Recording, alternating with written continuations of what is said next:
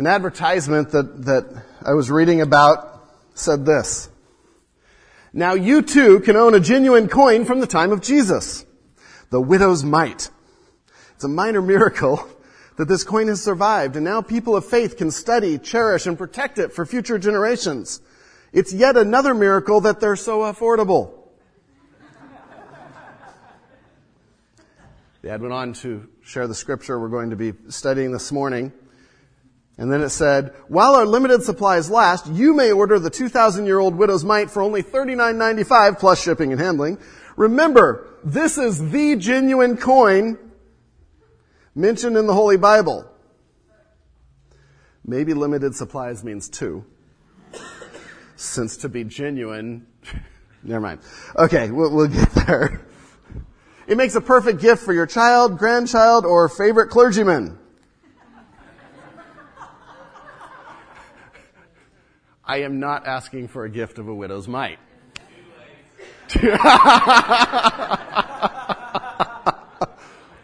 What's wrong with this picture? This morning we're going to talk about what's wrong with that picture as we study the passage and the passage right before it that Jesus intentionally is using as a comparison. But it's interesting in a world where evangelism and especially televangelists are associated with money, asking for money. And so many times we've seen the abuse of position, and we've seen the abuse of being a pastor or being on TV or preaching for personal gain. And this morning, as we look at the text, we're going to see Jesus compare those that are abusing for personal gain and those that have a different take on money. Those that see money in a completely different way. And we'll look at a comparison between the scribes and the widow, the elite of society and the downtrodden of society. And we'll see what Jesus has to say about it.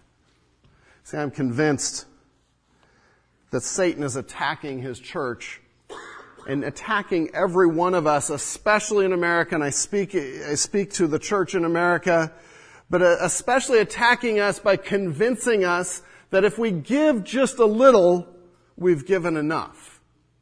That if we give just a portion, that we've pleased God, that we've fulfilled our duty, and we're looking at not just money, but time and ourselves all wrong.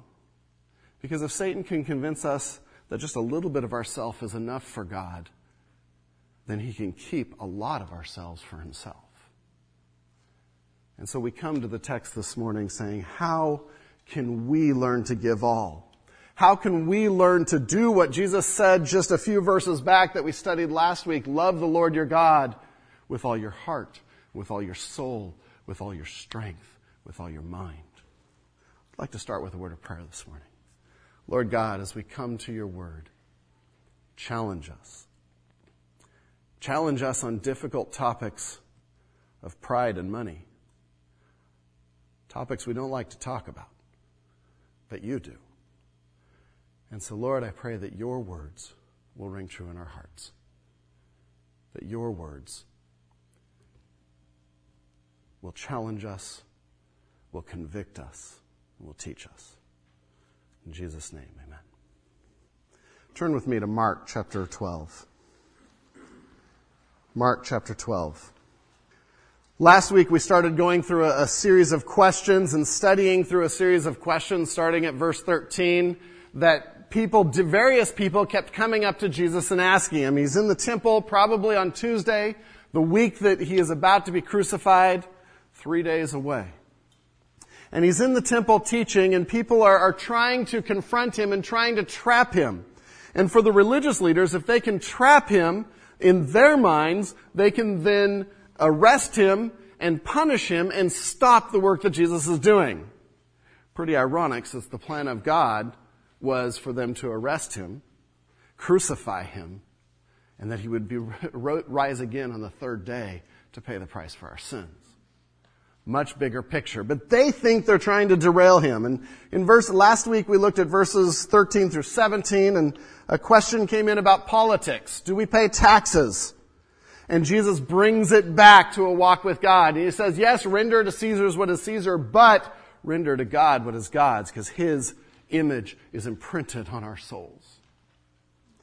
And we are His. And we are to give our all to Him.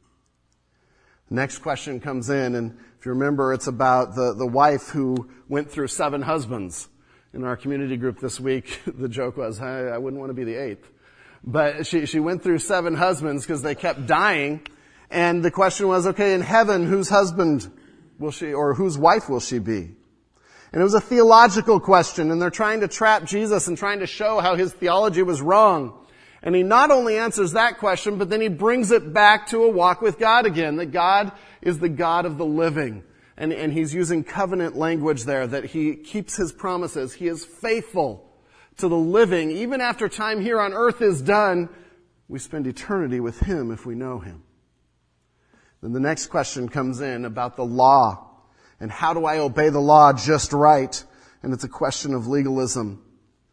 We talked about that we need to stay focused on his kingdom by not reducing Christian obedience to cold obedience, but by seeing, as Jesus said, he brings it back to love God with your whole being and love others. And we know from Matthew that he says all of the law and the prophets hang on these 2 commands. Then we get to verses 35 through 37, and we didn't talk about them last week, so I'm going to start there this week as a lead-in to our text for the morning. Verse 35, and as Jesus taught in the temple, he said, now keep in mind, up until now everyone's asking him questions. They now are sort of stuck because he's answered everything and they don't know what to say. And so he says, okay, I've got one for you. And as Jesus taught in the temple, he said, how can the scribes say that the Christ is the son of David?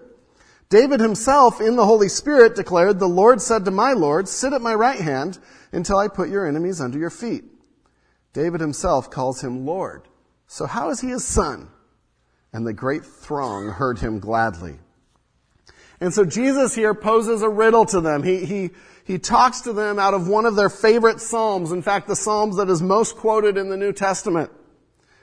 And he's showing them a problem with their expectations. And the 4th point from last week, the things that get in the way of seeing the kingdom, get in the way of seeing what God is doing, is our expectations. Our expectations.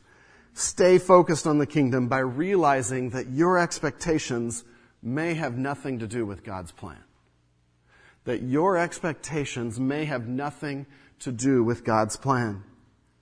And we need to understand what's going on in these verses and the history of what's happening, because the religious leaders, they were expecting a Davidic king, a son or a descendant of David to come and to liberate them from Rome, to bring peace, to destroy their enemies. And that was the nature of their expectations of what the Messiah would be.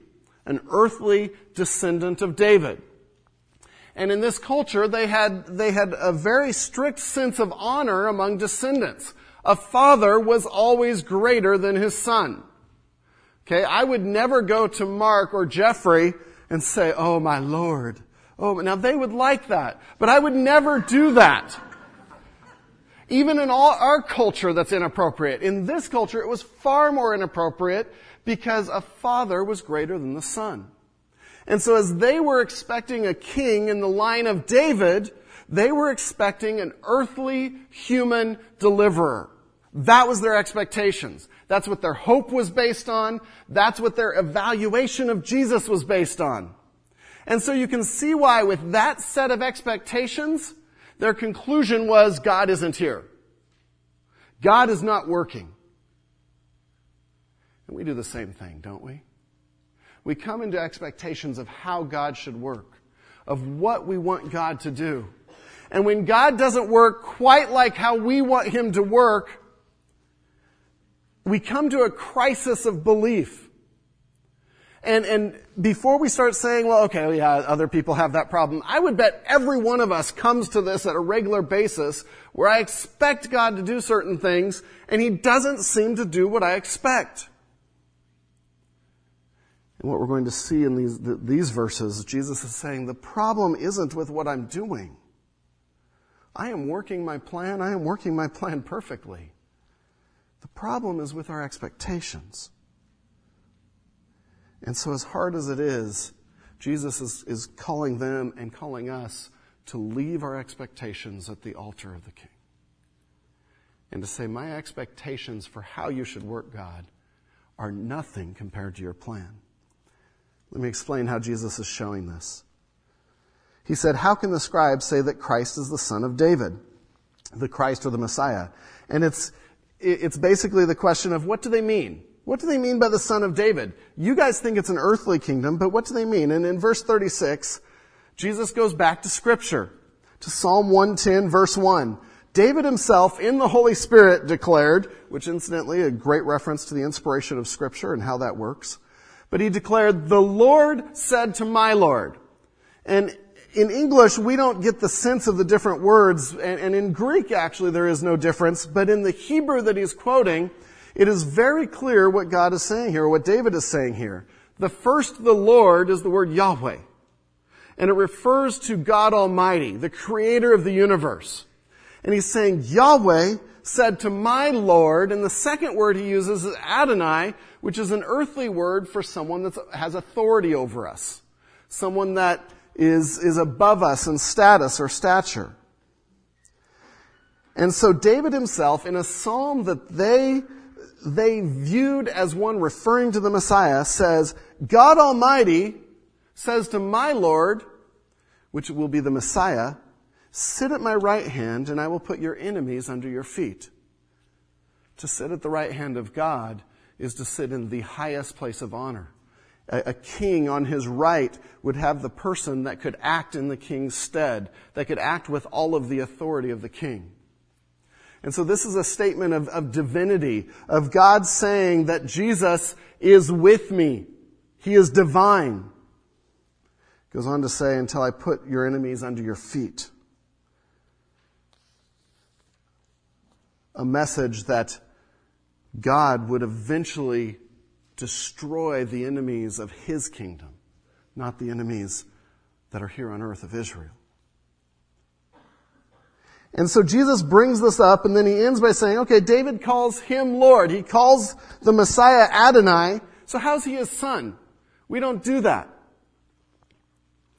And what he's attacking here is their expectations and their assumptions about Jesus. And in these short 2 verses, he says, Jesus is man. He's the descendant of David. He's fully man, but he's fully God. He is divine. And we see that by David's own words.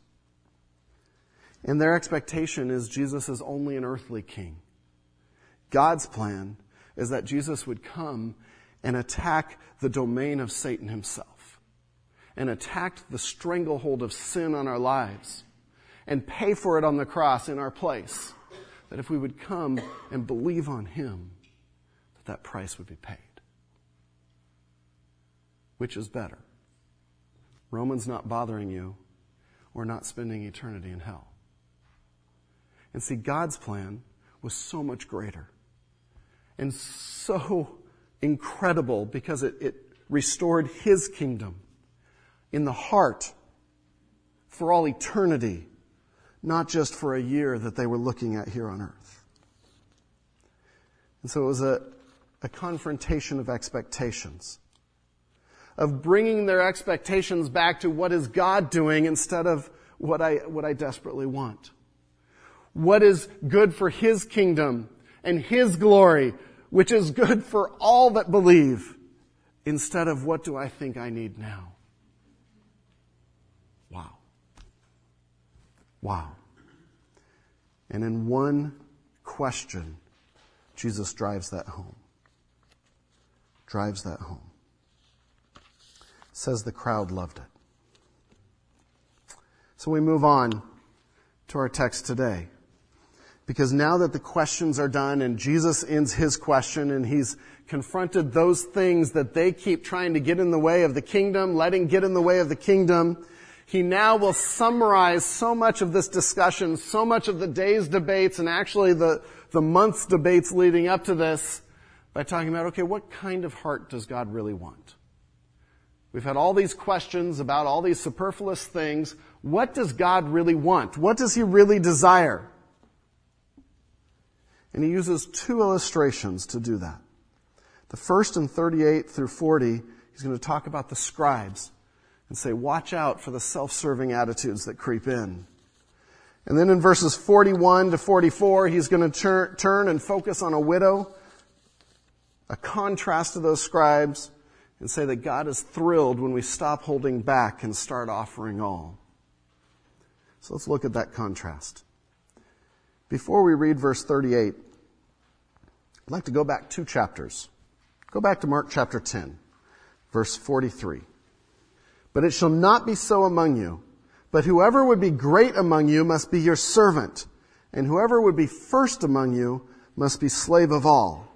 For even the Son of Man came not to be served, but to serve, and to give his life as a ransom for many. Then flip back over to chapter 12, verse 38. And in his teaching, he said, beware of the scribes who like to walk around in long robes and like greetings in the marketplaces and have the best seats in the synagogues and the places of honor at feasts, who devour widows' houses and for a pretense make long prayers. They will receive the greater condemnation. And Jesus, in the first part of his contrast, he comes at the scribes and he addresses the heart.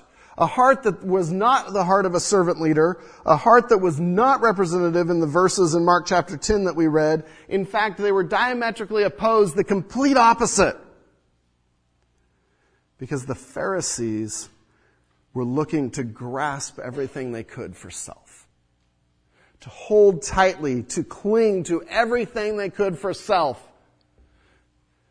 They were a self-serving bunch. And so Jesus here is warning, watch out for self-serving attitudes. Watch out for those attitudes in leaders, in yourself. They creep in. They creep in. He begins in verse 38 by saying, beware of the scribes. And the word for beware is to watch intensely, to be very careful in how we watch and are aware of what's going around us.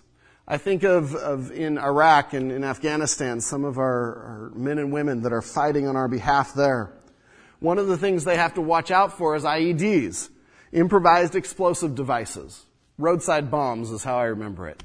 And what happens is people that are, the rebels there or people trying to kill our men and women will somehow improvise a normal looking object into a bomb. And they'll put it on the side of the road or in the middle of the road, and as a convoy goes by, it explodes and kills our servicemen and women. And so what they do is they train them, in right from boot camp on, they train them of how to spot these things. And they have someone, or multiple people, that their job is, as they're driving in the convoy, they are to look for signs of one of these IEDs. Now, how carefully do you think they're watching? Very carefully. Why? Because their lives depend on it. That's the picture that Jesus is using when he says, beware of the scribes. This isn't just a casual, oh no. This is be very, very intent, careful. Search out self-serving tendencies. Search out those things in our lives that are feeding self. Then he goes on to describe the scribes. And 3 root issues that he talks about. First one we see in the rest of 38 and 39. Who like to walk around in long robes. And the first issue is that of pride. Self above God. It violates the first commandment that Jesus said, love God with all your heart, soul, mind, and strength. And we see that these men are directly disobeying that command by putting themselves above God. Like to walk around in long robes. See, the scribes of the time would wear clothes that were different from everyone else. They would wear these robes that would go all the way to the ground. They would wear white. And for us, white seems like, oh, that's just a neutral color. For them, white was a sign of purity.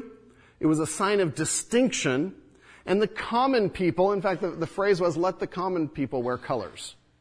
And so the common people would wear colors. The really righteous people, the elite, would wear these white long robes because they reminded people of the priest's robes. And it was taking a position for themselves, taking honor for themselves. Jesus goes on to say, and they like greetings in the marketplaces. Now we might think, well, greetings aren't bad. You know, it was nice to have some people say hi to me when I came in this morning. Imagine if you came in and no one ever talked to you. And I pray we're not a church body that is like that, but we're greeting each other and welcoming each other. But again, we have to understand what's going on, because there was this expectation that when a scribe walked down the street, everyone was to greet them because of their position, because they are an honored member of society more than myself. And to greet them, you had to stand up. Stop whatever you're doing, stand up and face them and greet them by either rabbi or father or master or teacher. Then they'd pass by.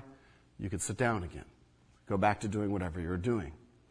In fact, they were honored above the elderly and the parents, which were both instructed by God and were both values that were held dearly. And so you get the picture of these men that were wearing things that reminded people of their position, that let people know that they were important, who walked through the streets and accepted all this praise and adoration. Jesus goes on, and they have the best seats in the synagogues and the places of honor at the feasts. Again, the synagogue, there were, up by where the law was, there was a chest with the Torah in it and the law, and there was some seats up there, and those seats were the places of honor. That's where the scribes would sit. Because remember, a scribe was like a lawyer of the law. They were the ones that had studied the law more than anyone else. And so they'd sit up next to the law, and it was the one place in the whole synagogue where you could be sure everyone got to see you. Okay? You getting a picture here? The feast that Jesus mentioned, one of the things that had happened in the culture, again, the scribes were an elevated class of person, and there became this sense that if I could get an important person at my feast, then it's a really good feast. I get pleasure from that. You know, we're having Super Bowl parties next week, or gatherings in our homes, and several people are having homes, which my son was back there and he read the worship folder. He goes, yes, there's one at our house. And I'm so glad my wife didn't read it and say, oh, there's one at our house. But, but imagine if we rated the success of those gatherings by who attended, by the importance of who attended. Well, I had 4 elders at mine. I'm more important than you. That's what was happening. And then what would happen is the scribes would come, and there was an order to where you sat, and the closer you sat to the host, the more important you were. And so they would leave those seats for the scribes, and the scribes would take them. And they would feel good about it. And so Jesus here is saying, beware of an attitude that will take these tokens of self-satisfaction, that will take approval from people and desperately need it, that will even dress in a way to generate it and make sure it happens. All of these things were pointing to self. None of them were pointing back to God. So you see, the scribes were grasping everything for themselves. And pride ruled the day. Pride that says, I am worth more than I am. I deserve the attention. Give it to me. Researchers sometimes ask husbands and wives what percentage of housework they do. The wives will almost always answer, are you kidding? I do almost everything, at least 90%. The husbands will usually say, I do a lot, about 40%. See a problem? We're doing 130% of the housework now. And across the board in this study, they found that the numbers might have changed slightly from couple to couple, but they always exceeded 100% by a large margin. Why? Because we overestimate our contribution. We overestimate ourselves. We like to look good. We like to think highly of ourselves. And that's what is happening here. It feels good to be recognized. It feels good to say you're doing a good job. But when that becomes our motivation in life, we now are losing sight of the heart that God wants. Verse 40. Jesus goes on, and the next thing he attacks is the love of money. The love of money or greed. With a simple phrase, who devour widows' houses. Who devour widows' houses. There's a lot of theories of what this means. But what we do know is the scribes were somehow using widows and using their resources to a point that those widows were losing their homes. Losing everything they had. Now probably the scribes by law were not allowed to take payment for their teaching. And so to survive, they lived on what people gave them. And there's evidence that shows that the scribes would start to use that, and misuse that rather. And they'd come and say, well, I need to be supported. You need to support me in this way. And they would take money by obligation from people. And especially the widows who were a little more generous and who were trying to help out, they would ask them for help and guilt them for help. They would sponge hospitality off people, usually people of limited means. The other side of it, too, is they were lawyers, and part of their duties was often to take care of husbands' estates. And if you took care of it just right, you could get the house for yourself.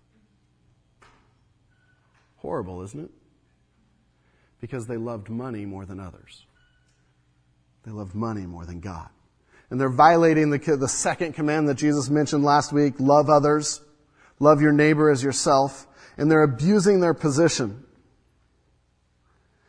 They're using their position to get something from someone that person will then feel obligated to give.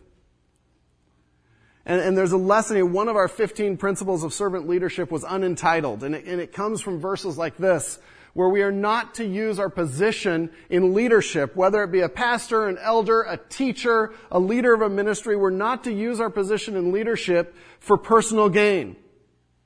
Or to expect people to do us favors. To expect that people, because, I'm the pastor, someone should do this for me. Because by virtue of position, we often can convince people. I remember growing up, my dad, I'd have these candy sales at school, and there's always contests, and I was a fairly competitive young man, and I'd be like, Dad, you're the boss. You take this to work. I wouldn't say, I'd say, please take this to work. There's no way I'd say it the other way. And Dad would always say, no, I'm not going to do that. I'd be like, why not? All my friends, their fathers are taking it to work and selling. He's like, because I'm the manager there. And people will feel obligated to buy it. And I will not put them in that position. That can't be said of the scribes. That can't be said of the scribes. See, the burden is on the teacher.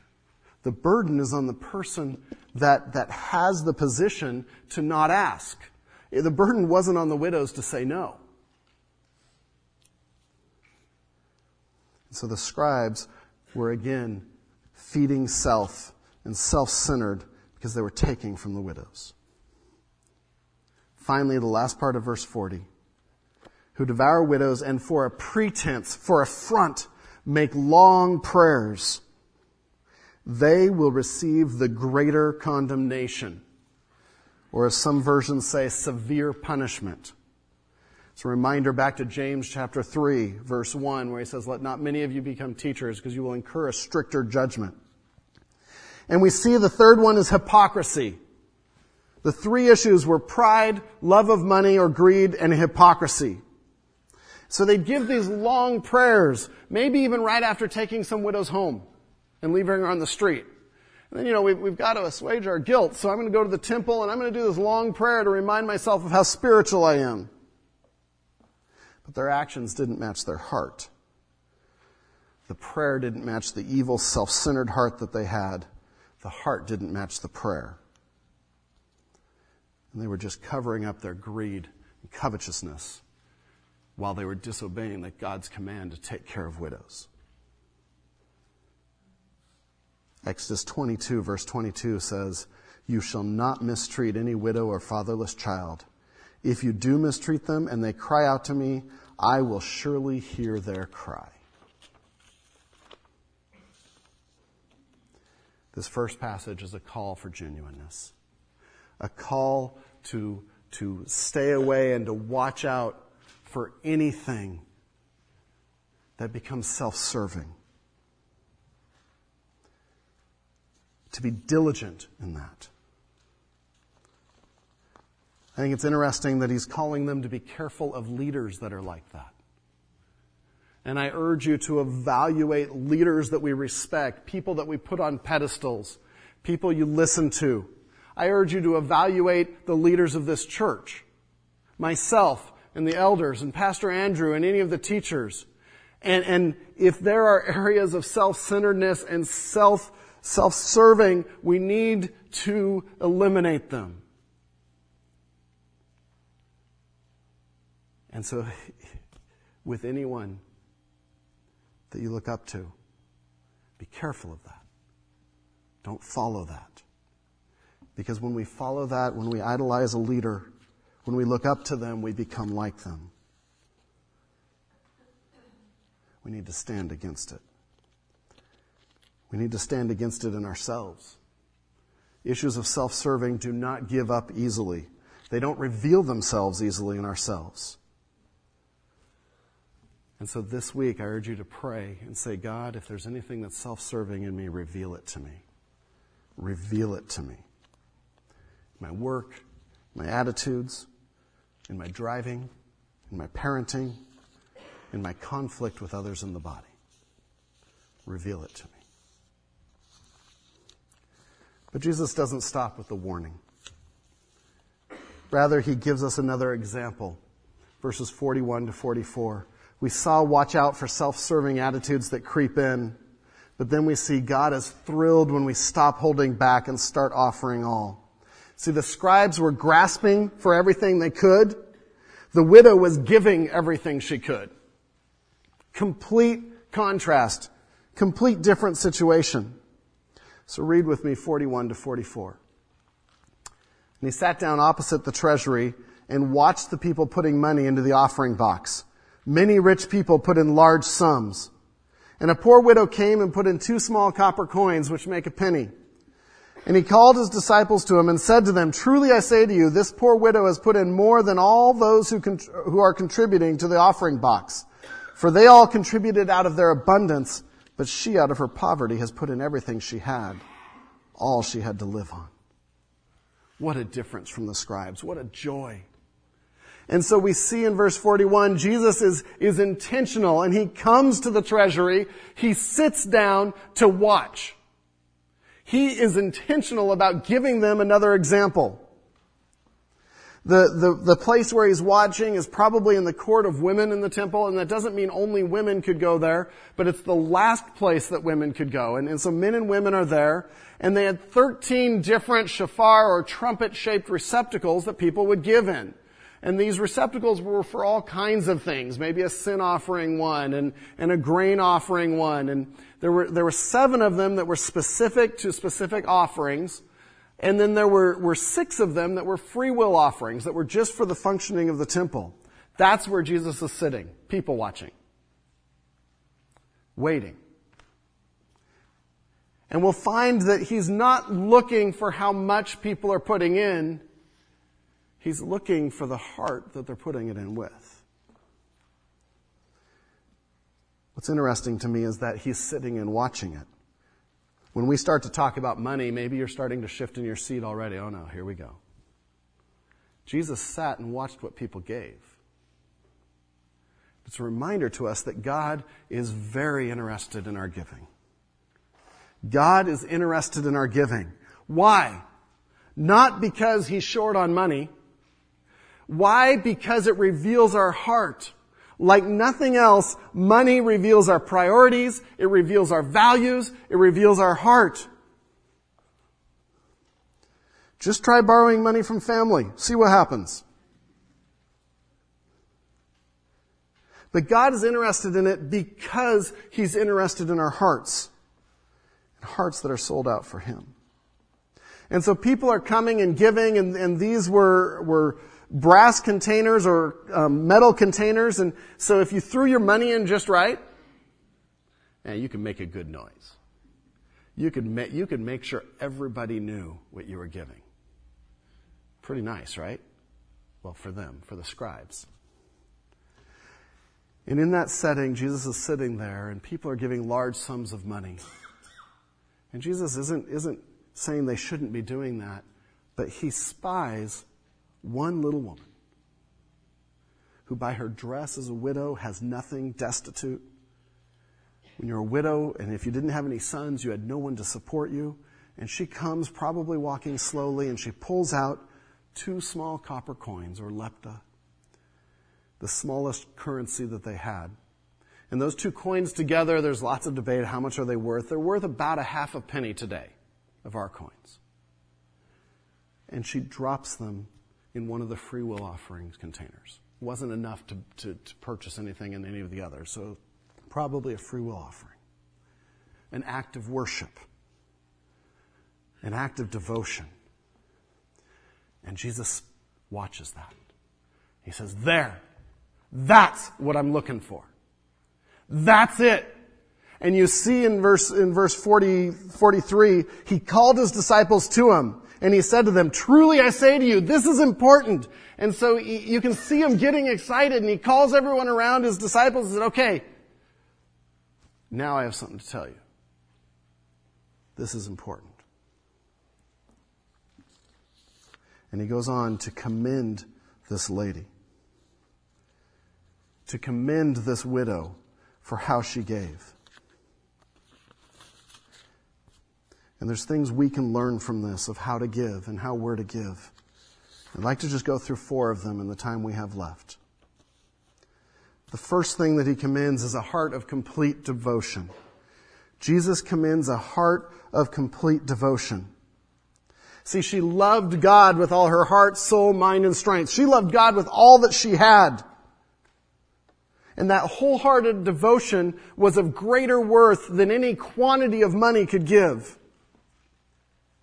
Those 2 little coins represented a heart of worship and a heart completely sold out to God.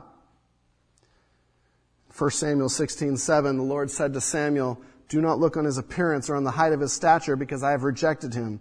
For the Lord sees not as man sees. Man looks on the outward appearance, but the Lord looks on the heart. And God looked at her gift, and He took delight, and He took pleasure in it. Because the heart measures the value of the gift, not the amount. The heart measures the value of the gift, not the amount. And Jesus is talking money here, but we can expand this to our whole selves. How do I give my time? How do I give my money, my resources, my heart to God? And this humble woman gave an amount that would have been ridiculed by the others that were giving. And Jesus says, don't ridicule her. She gave more than any of them because her heart was devoted to me. A couple of applications out of that. The first is, in our giving, when we give money to God, when we give money to His work, when we give our time, God wants it to come from a heart that loves Him completely and wholly. Because where our treasure is, our heart will be also. And if our heart is devoted to God and sold out to God, if we burn with a passion to see people come to Christ, how could we not give to missions? If we burn with a passion to see our community, to see people discipled for Christ, how can we not then give to His work?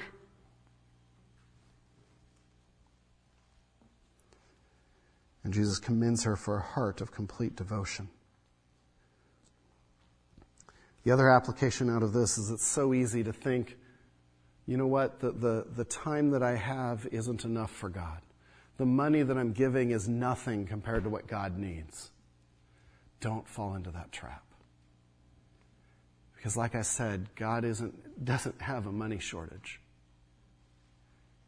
He has a heart shortage of men and women that are devoted to him completely. And I encourage you to start with your kids. Start from the moment that they can hold a coin and start them giving as a way to show them how to be devoted to God through the worship of giving. Show them that it's the heart and the attitude in which you give that's more important than whether it's a penny, a dime, or a nickel, or a quarter. Small gifts can do great things in God's hands if our heart is right. So Jesus commends a heart of complete devotion. The second thing Jesus commends there is sacrificial giving. He commends sacrificial giving. She put in, it says, everything she had. Think about that. Everything she had. This fraction of a penny or half a penny, probably what she made through some meager work that day, and all she made, and it's all she had, she put in and gave to God.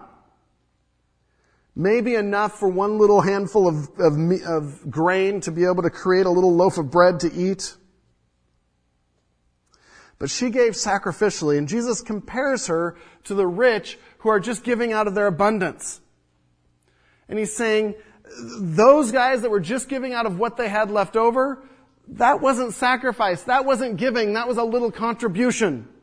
Even though it was a greater amount, it was a little contribution. What she gave was sacrifice. And we see that God isn't measuring our giving by what we give. He's measuring it by what we keep. Think about that. God doesn't measure our giving and the value of our giving by the quantity we give. He's measuring it by what we keep for ourselves. Why? Because it's about a heart, not about money. I challenge you to give out of your living money, not your surplus. To not only give in abundance. To not only give when it's convenient. God doesn't want our leftovers. Our leftovers of time, our leftovers of energy, our leftovers of money. He wants us. All of us. And it's radical. It's radical when he says, love the Lord your God with all your heart, with all your soul, with all your mind. It's radical when he says, this woman gave everything and I commend her for that. But we live in an age where God desires radical Christians. Christians that will give both pennies. C.S. Lewis said, I'm afraid biblical charity is more than merely giving away that which we could afford to do without anyway. God measures by what we give, or not by what we give, but by what we keep for ourselves, because that reveals the heart. Third thing that Jesus commends there is Jesus commends true generosity. She put in more than all those, it says. But really the significance here is she had 2 coins. Really? She put both in? Really? Why not just put one? An extra quarter of a penny is not going to make that big of a deal. At least maybe then you could save some tomorrow and have something to eat. But Jesus said she gave both. She put both in when she didn't have to. And it was out of a generous, grateful heart. And again, generosity has nothing to do with quantity. It has to do with sacrifice. It has to do with heart. And God wants us to give sacrificially and generously out of a heart that's devoted to Him. Finally, the fourth thing that we see that Jesus commends, and it's what He's looking for as us, is Jesus is looking for radical trust. Radical trust. Did you see the phrase that described what she gave? She gave all that she had to live on. All that she had to live on. Not knowing when the next meal would come, not knowing how she would be provided. That is trust. That says, I am devoted to God beyond what I think I need, beyond how I'm going to provide for myself. Beyond convenience or safety.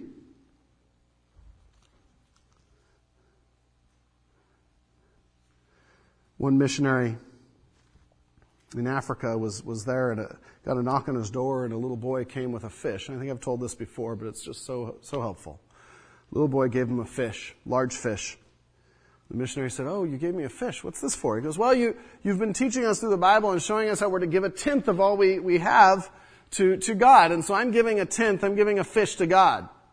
The missionary says, "Well, where's the other 9 fish?" And the boy said, "Well, I haven't caught them yet. I'm going to go back down and catch those, but God needs the first." That's trust. That's trust. And trust is tested over and over.